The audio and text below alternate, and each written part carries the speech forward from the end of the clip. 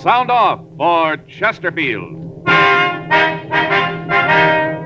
Chesterfield, the only cigarette in America to give you premium quality in both regular and king size, brings you Dragnet.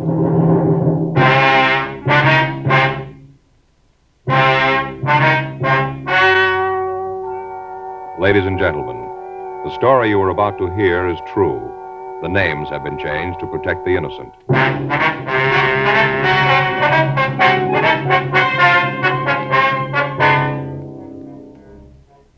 You're a detective sergeant. You're assigned to homicide detail.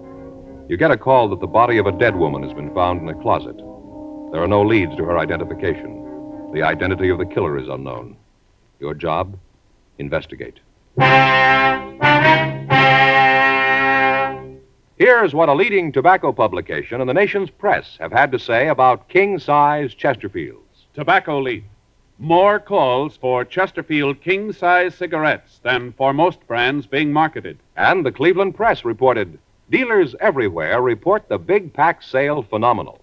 Last week in Cleveland, some areas reported the long-size Chesterfield outsold all other brands. The reason for king-size Chesterfield's amazing success is this. All king-size cigarettes give you quantity, but only Chesterfield king-size gives you quantity plus quality, premium quality. That means Chesterfield king-size contains tobaccos of better quality and higher price than any other king-size cigarette. The same fine tobacco as in regular Chesterfield. Enough more of this tobacco to give you more than a 1/5 longer smoke. So remember, Chesterfield is the only cigarette to give you premium quality in both regular and king size. Buy 'em either way you like 'em. Chesterfield gives you the best possible smoke. Much milder.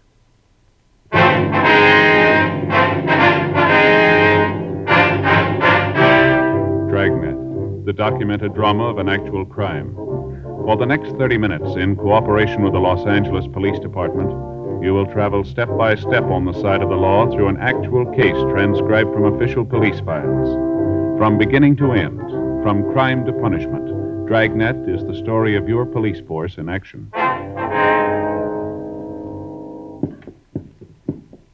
It was Thursday, April 17th. It was warm in Los Angeles. We were working the day watch out of homicide detail. My partner's Frank Smith. The boss is Thad Brown, chief of detectives. My name's Friday. It was 11:36 a.m. when we got to the Greenleaf Apartment Hotel. Apartment 406. Yes? Police officers, ma'am? Oh, yes, come in. Thank you. This is my partner, Frank Smith. My name's Friday. How'd you do? How do you do, ma'am? I'm Lorraine Holden. I'm the one who called you. Terrible thing, just terrible. Yes, Miss Holden. If you just tell us what happened, if you could. Well, Georgia, she's a maid. Well, Georgia was cleaning up in here. She'd finished the apartment, and then she thought she'd check the coat closet right here. Mm-hmm. She opened the door, and there she was on the floor. Ma'am?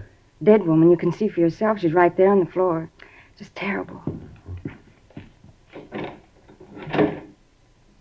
Where's this Georgia now, Mrs. Holden? She's downstairs in my place. She's pretty broken up.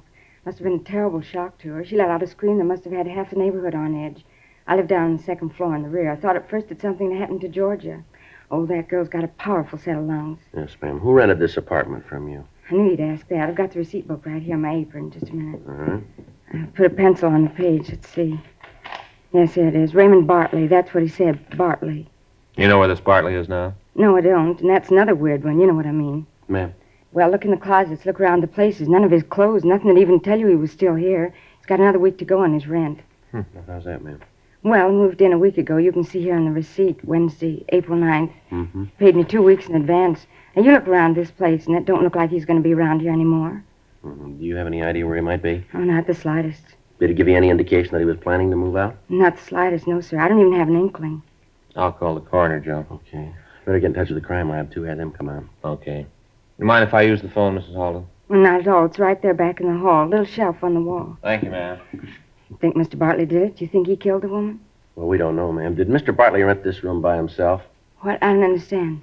Well, did he register as Mr. and Mrs.? Oh, no, sir. Just plain Raymond Bartley. Do you have any idea who the woman might be? Oh, not the slightest. I never saw her before Georgia screamed and I ran in here. Did you touch anything at all in the room here? No. No, I know how policemen work. I've heard all about that. Don't touch anything department. No, sir, I didn't touch anything. Uh-huh. They're on the way, Joe. All right, fine. Miss Halden, have you ever seen the woman before? No, sir, I haven't. Never saw her before. Just took a quick glance.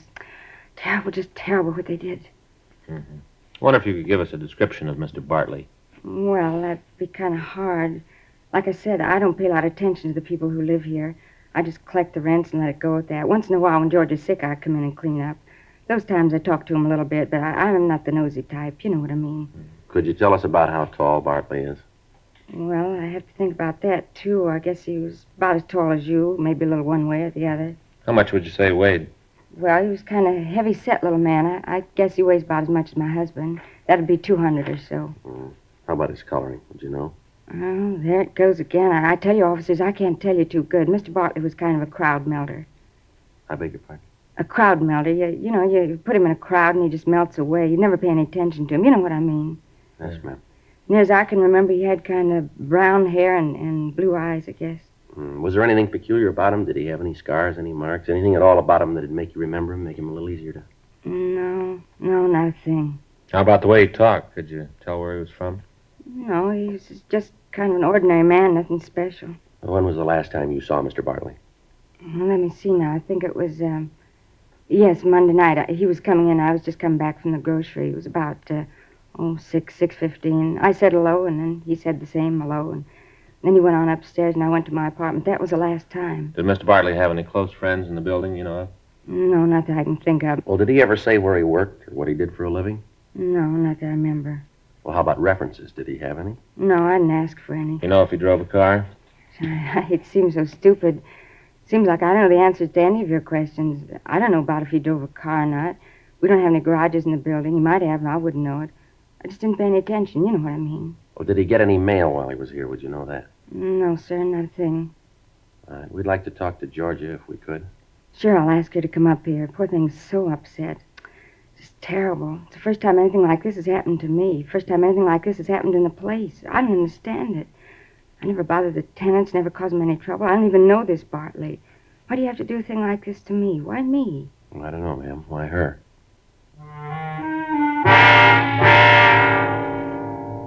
The crime lab crew got there and went over the apartment. Photographs were taken of the room and of the position of the body.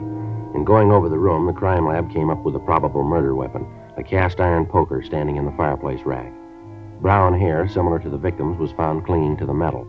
Dean Bergman lifted several partial and some full fingerprints from around the apartment and from the poker itself. He compared them with fingerprints of the maid and eliminated her as a suspect. He rolled the prints of the dead woman. Hers were eliminated from those found in the apartment. We talked to the maid and got the same story that we'd been given by Mrs. Halden.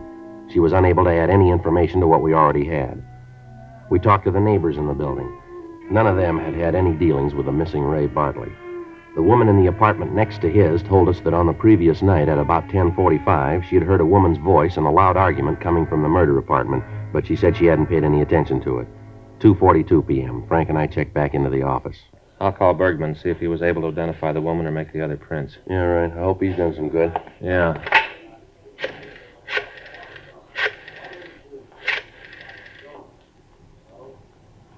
Dean Bergman, please. Hi, Dean. Frank Smith. Yeah, you been able to make those prints yet? Well, how about the ones in the poker? Yeah. Well, that's the way it goes, huh? Uh-huh. Right. Nothing on either the woman's or the ones he lifted from the poker. Well, that helps, doesn't it? He's sending them both on to Washington, see if they have anything. Yeah. Anything on him in R&I? Well, I called down there. They're checking him now. I can't understand it. What's that?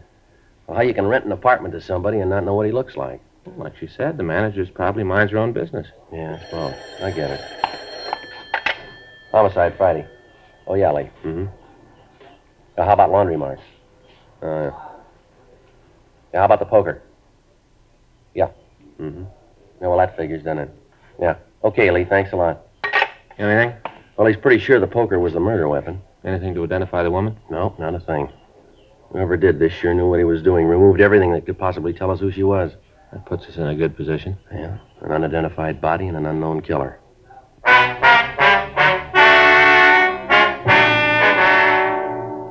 The report came back from R&I. There was nothing in the records on a Ray Bartley of that description. 3 other teams of men were assigned to assist in the investigation. We talked with everybody in the neighborhood around the apartment building. None of the storekeepers had noticed the missing man. None of them could give us any further information. An APB was gotten out carrying the name and description that we'd obtained. An APB was also gotten out on the dead woman. We checked with missing persons detail for a possible missing report on the victim. They said they'd let us know.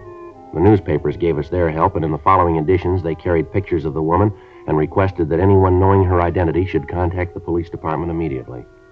2 days passed. During this time, several people came in and said that they were sure that they knew the dead woman, but they were unable to identify her. Other leads were checked out, but led us nowhere. The manager and the maid came in and went through the mug books. No results. Monday, April 21st, 9:27 a.m. Friday? Yeah. Oh, hi, John. Hi, Frank. Hi, Johnny. You guys getting anywhere in this closet murder? No, not a thing. Well, I got a hunch. Maybe it won't go anywhere, but I thought you guys might want to check it out. What's that? We got a missing report from San Francisco a couple of weeks ago. Man up there said that his wife had come down here to see her sister. Said she never showed up. Yeah? We went out and talked to the sister. At the time, she wasn't too cooperative. You know, like she knew where her sister was all the time. I checked this description in the APB. Seems to me to match the description we got from both the husband and the sister. Yeah. Like I said, it's just a hunch, but I thought you might talk to this one. Might be able to come up with something. What's her name? Let's see. Allard, Myra Allard. Lives out in Hollywood Boulevard. You talk to her. See if you don't come up with the same thing we did. Yeah, what's that? She doesn't care if her sister's dead or alive.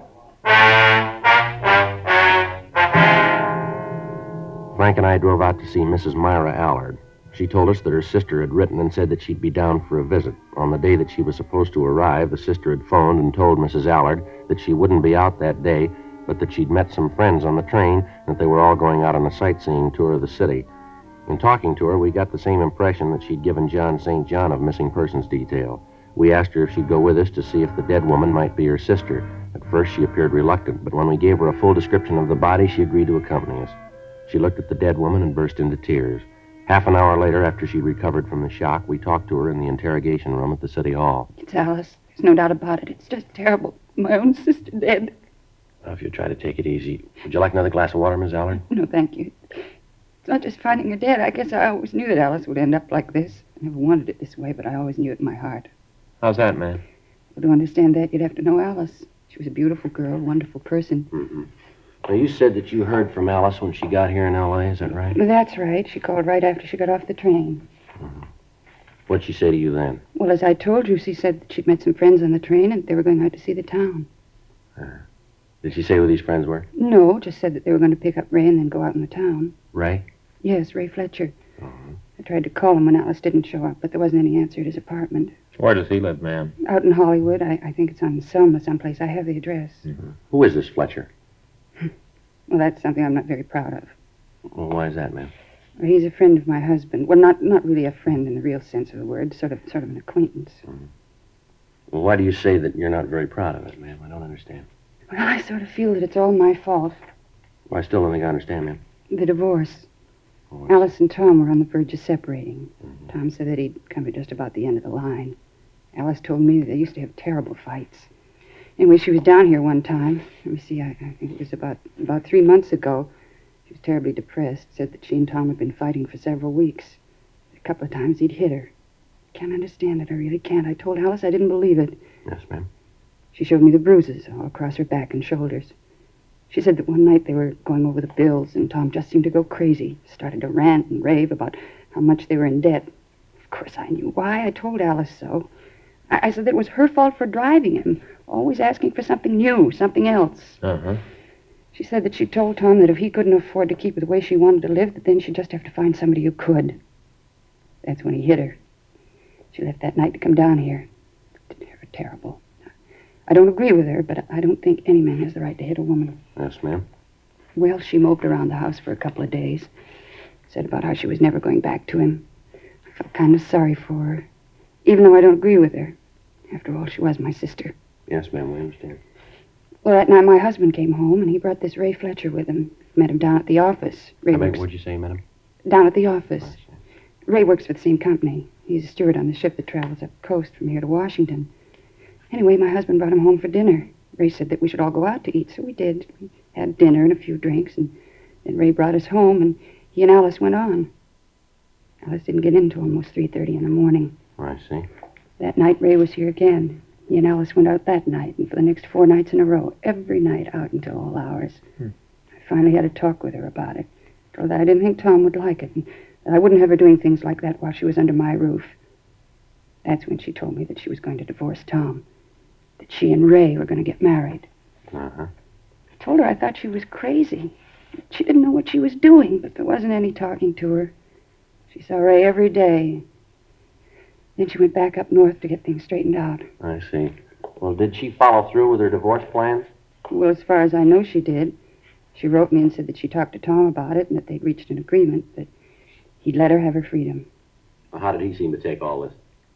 Well, he called me one night and asked if I knew why Alice was leaving him. He didn't know about Ray. I told him all about it before. I thought that maybe Alice hadn't said anything about it. What was his reaction to it? I almost went crazy on the phone. Tom's a real jealous man. If he could have gotten through the phone wires, I think he'd have taken my head off. He screamed that I'd influenced his wife, that it was all my fault. Well, why didn't you tell the officers from Missing Persons all of this when they were out there, ma'am? I didn't want my husband to know about it. Then, too, I thought that it might be better if Tom didn't know where Alice was. But what he said, I thought it would be better if he never saw her again. What's that, ma'am? That night, we had the argument on the phone. He said that she'd never leave him. Mm-hmm. That he'd see her dead first. The description of Ray Fletcher Mrs. Allard had given us tallied closely with that of Raymond Bartley. She also gave us his address and phone number. It was an apartment house in the southwest section of the city. Frank and I drove over, but found that he'd moved and left no forwarding address. We checked the apartment, but it had since been cleaned and occupied. Again, we ran into the same problem. No one could give us any information as to his whereabouts. We went back to the city hall and ran the name Ray Fletcher through R&I. There was no record on anyone answering his description. We contacted the shipping line where he was employed, and they told us that they'd pull his employment record out of the files and call us back. We contacted the San Francisco Police Department, gave them the full details of the case, and had them check on the movements of the victim's husband, Tom Hudson, as a possible suspect. 4:52 p.m. Frank and I checked back into the city hall. Hudson sure got a motive. Yeah, well, we'll know more when we hear from the San Francisco Department, huh? Here we go. I'll check the book. Right. Anything? Yeah, there's a message from the shipping company Fletcher works for. Wants us to give him a call. Okay, what's the number? You got it there? Yeah, Hollywood 26709. Okay, I'll call it. Hollywood 267... 09. 09? Yeah, ask for Mr. August. August. Mr. August, please. Oh, my name's Friday, Los Angeles Police Department. Oh, Police Department, yes, ma'am. Yes, he asked me to call. Mr. August, this is Sergeant Friday. You asked me to call you? Yes, sir, that's right. Raymond Fletcher. Mm-hmm. When was it? Yes, sir. Well, thank you very much, sir. If you think of anything else, we'd appreciate a call. Yes, sir. Michigan 5211. Right. Homicide, huh? Right. Thank you, sir. Bye. Well, we're doing real well. What do you mean? Fletcher sailed for Canada this morning.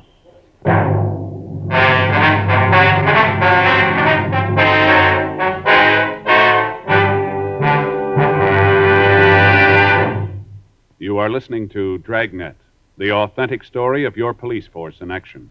These are the reasons thousands are changing to Chesterfield, and why you should change to Chesterfield. Only Chesterfield gives you premium quality in both regular and king size. Only Chesterfield names all its ingredients. And only Chesterfield gives you scientific facts in support of smoking. First such report ever published about any cigarette. A responsible consulting organization reports a study by a competent medical specialist and staff on the effects of smoking Chesterfields. For 6 months, a group of men and women smoked only Chesterfield, 10 to 40 a day, their normal amount. 45% of the group have smoked Chesterfields from 1 to 30 years, for an average of 10 years each. At the beginning and end of the 6 months, each smoker was given a thorough examination, including x-rays, and covering the sinuses, nose, ears, and throat. After the examinations, the medical specialist stated, "It is my opinion that the ears, nose, throat, and accessory organs of all participating subjects examined by me were not adversely affected in the 6 months period by smoking the cigarettes provided." Of course, these cigarettes were Chesterfields. Remember this report. and buy Chesterfields. Either way you like 'em, regular or king size. Premium quality Chesterfield, and much milder.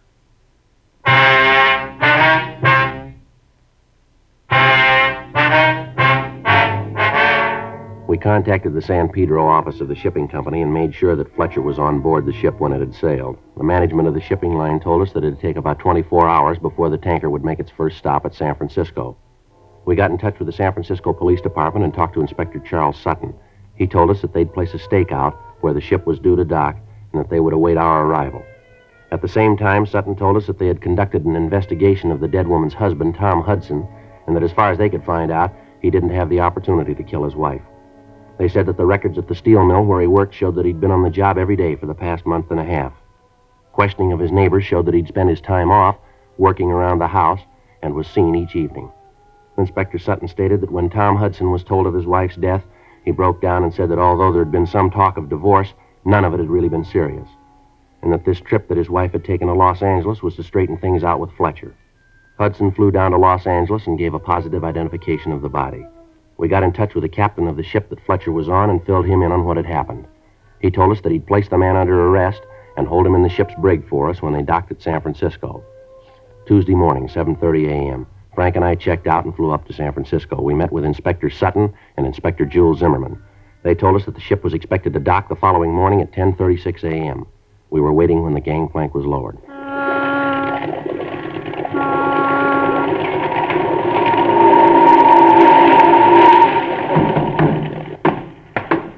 You're the officers? Yes, sir. I'm Inspector Sutton, San Francisco Police Department. Here are my credentials. These are Detectives Joe Friday and Frank Smith. They're from Los Angeles. Oh, yeah, you're the ones I talked to. I'm Captain Jackson. How you doing, Captain? Nice to know you. Down the brig. He's been there since I got your message. I wonder if we could see him. Yeah, sure. We can go down this way. All right, fine. You sure Fletcher's the man you want? Well, we're not sure, sir. Looks that way. Hard to believe. Why is that, sir? Well, Fletcher's been with us for several years. Good man, hard worker. I know he's been studying for his papers. Wanted to be an engineer. Oh. I used to go by his room late at night on my way to the bridge. He'd be there, reading and working on the papers. Sure is hard to believe. Here, we go through here. Okay. Yes, sir. Of course, I knew something had to be wrong. Sir? Well, once in a while, he used to get together with Fletcher on shore. We'd talk about what he was studying. I'd try to help him with his seamanship. This trip I called him. I'd met an engineer that I thought Fletcher would like to talk to. I'd known the guy for years, just back from the Orient. Anyway, I called Fletcher. He told me he'd moved out, hadn't left any forwarding address. Uh-huh. I didn't hear from him at all. Then he called me and wanted to know if he could stay at my place for a few days. Said he'd had some trouble at the new place he was living. Landlady was giving him a bad time. Uh-huh. Did he say where he'd been staying? Yeah, the, Broadleaf, something like that. Could it be the Greenleaf, sir? Yeah, that's it, Greenleaf. Said the landlady was a real prune, called her a miserable woman. Old Fletcher looked as if he'd been tying one on for about a week when he checked into my place. His clothes were a mess. Come on, it's down here. Okay, fine. When I told Fletcher about this, he was real arrogant. Said he didn't want to talk to anyone. Never seen him run like this before. All right, Fletcher. Police officers are here. Come on out. Come on, Fletcher. Let's go. Well, I'll go in.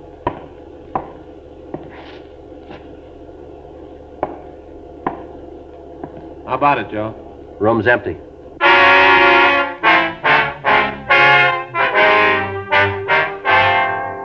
A blockade of the dock area was set up immediately in the event Fletcher had escaped from the ship. All officers in the area began a search. A search of the ship was started. A check of Fletcher's cabin turned up several letters from Alice Hudson. In the letters, she told Fletcher that she was going back to her husband. We talked to the members of the crew who had been in the vicinity of the brig. From one of them, we found that Fletcher had been in custody as the ship entered the harbor. On the floor of the brig, we found a small strip of metal that Fletcher had used to pick the lock of the door. The search of the ship went on. 11:47 a.m. One of the seamen found Fletcher's coat on the forward part of the deck. It had been wedged in behind a lifeboat chock. The search of the dock netted us nothing. All we could assume was that Fletcher had escaped from the brig, jumped overboard, and then tried to swim to shore. Inspector Sutton got in touch with Captain Cornelius Murphy, skipper of police boat D.A. White. Captain Murphy and his crew began a search of the bay from the dock area to Land's End. All police officers in the bay area were notified of the escape. Captain Jackson furnished us with a good snapshot of Fletcher. 7 hours passed. The search continued. Apparently, Fletcher had made good his escape. Wednesday morning, April 23rd, we got a report from an officer in the search party that the body of a man answering Fletcher's description had been found out near Seal Rocks near the Golden Gate. Sutton, Zimmerman, Frank, and I drove out to Land's End. We got out of the car and walked the rest of the way. Watch your step, Frank. Yeah. Every time one of those waves breaks, it makes this ledge like glass. Sutton? Yeah, Joe. You see anything yet? No. Wait a minute. I'll see if I can yell to Zimmerman. He can see it from there. Maybe he can tell us if we're getting close. Yeah. Zimmerman! How we doing? You hear what he's saying? Wind's carrying his voice away. He's waving his arms, pointing down below us. Now, wait a minute. Watch it, Joe. It's a long way down. Yeah, you don't have to tell me. See anything? Wait till after this next wave breaks. Yeah. There he is. You see? Wedged in down here? Yeah. It looks like him. Hard to be sure with all this water, though. Yeah, I'll go down a little further. Take it easy, Joe. Yeah. It'll take a minute. Watch it. I'm all right. How about it? Yeah, it's Fletcher. I'd better get the crew up here and pull him out. Yeah. Must have been carried this far by the current, huh? Yeah, that's right, Joe. They get mean this time of the year. Well, that does it, huh? Yeah, it looks that way. What's the matter, Joe? I was just thinking. Yeah? It's a rough way to die, isn't it? Sure is. You'd think he'd have known, wouldn't you, Joe? About those currents out there, from Alcatraz to Angel Island. Some of the meanest currents in the world out there. Yeah, I know. You'd think a guy like Fletcher would have known better. Working on a ship, he should have known about that water. Well, maybe he did.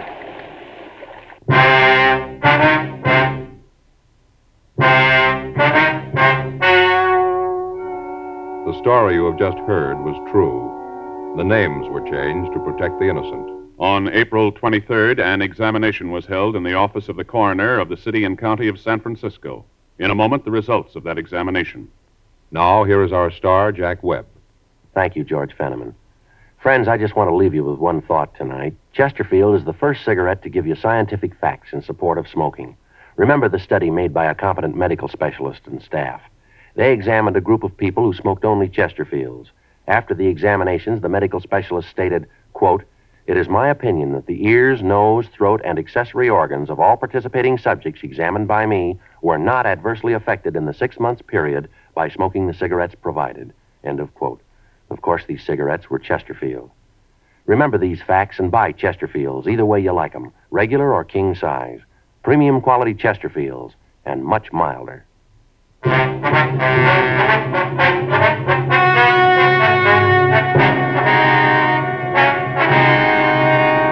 Upon completion of the autopsy, the body was identified as Raymond S. Fletcher. The identification was made by his personal effects, fingerprints, and the personal identification of Captain James R. Jackson. Further investigation showed that the suspect had rented the apartment where the body was found and that he was guilty of the murder of Alice Hudson. His fingerprints were checked and found to be the same as those on the murder weapon.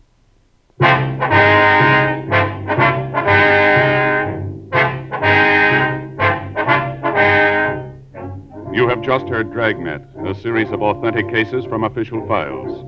Technical advice comes from the Office of Chief of Police W.H. Parker, Los Angeles Police Department. Technical advisors, Captain Jack Donahoe, Sergeant Marty Wynn, Sergeant Vance Brasher. Heard tonight were Ben Alexander, June Whitley, Peter Leeds. Script by John Robinson. Music by Walter Schumann. Hal Gibney speaking. Sound off for Chesterfields. Either way you like them, regular or king size, Chesterfield gives you the best possible smoke. Much milder Chesterfield. Chesterfield has brought you Dragnet, transcribed from Los Angeles.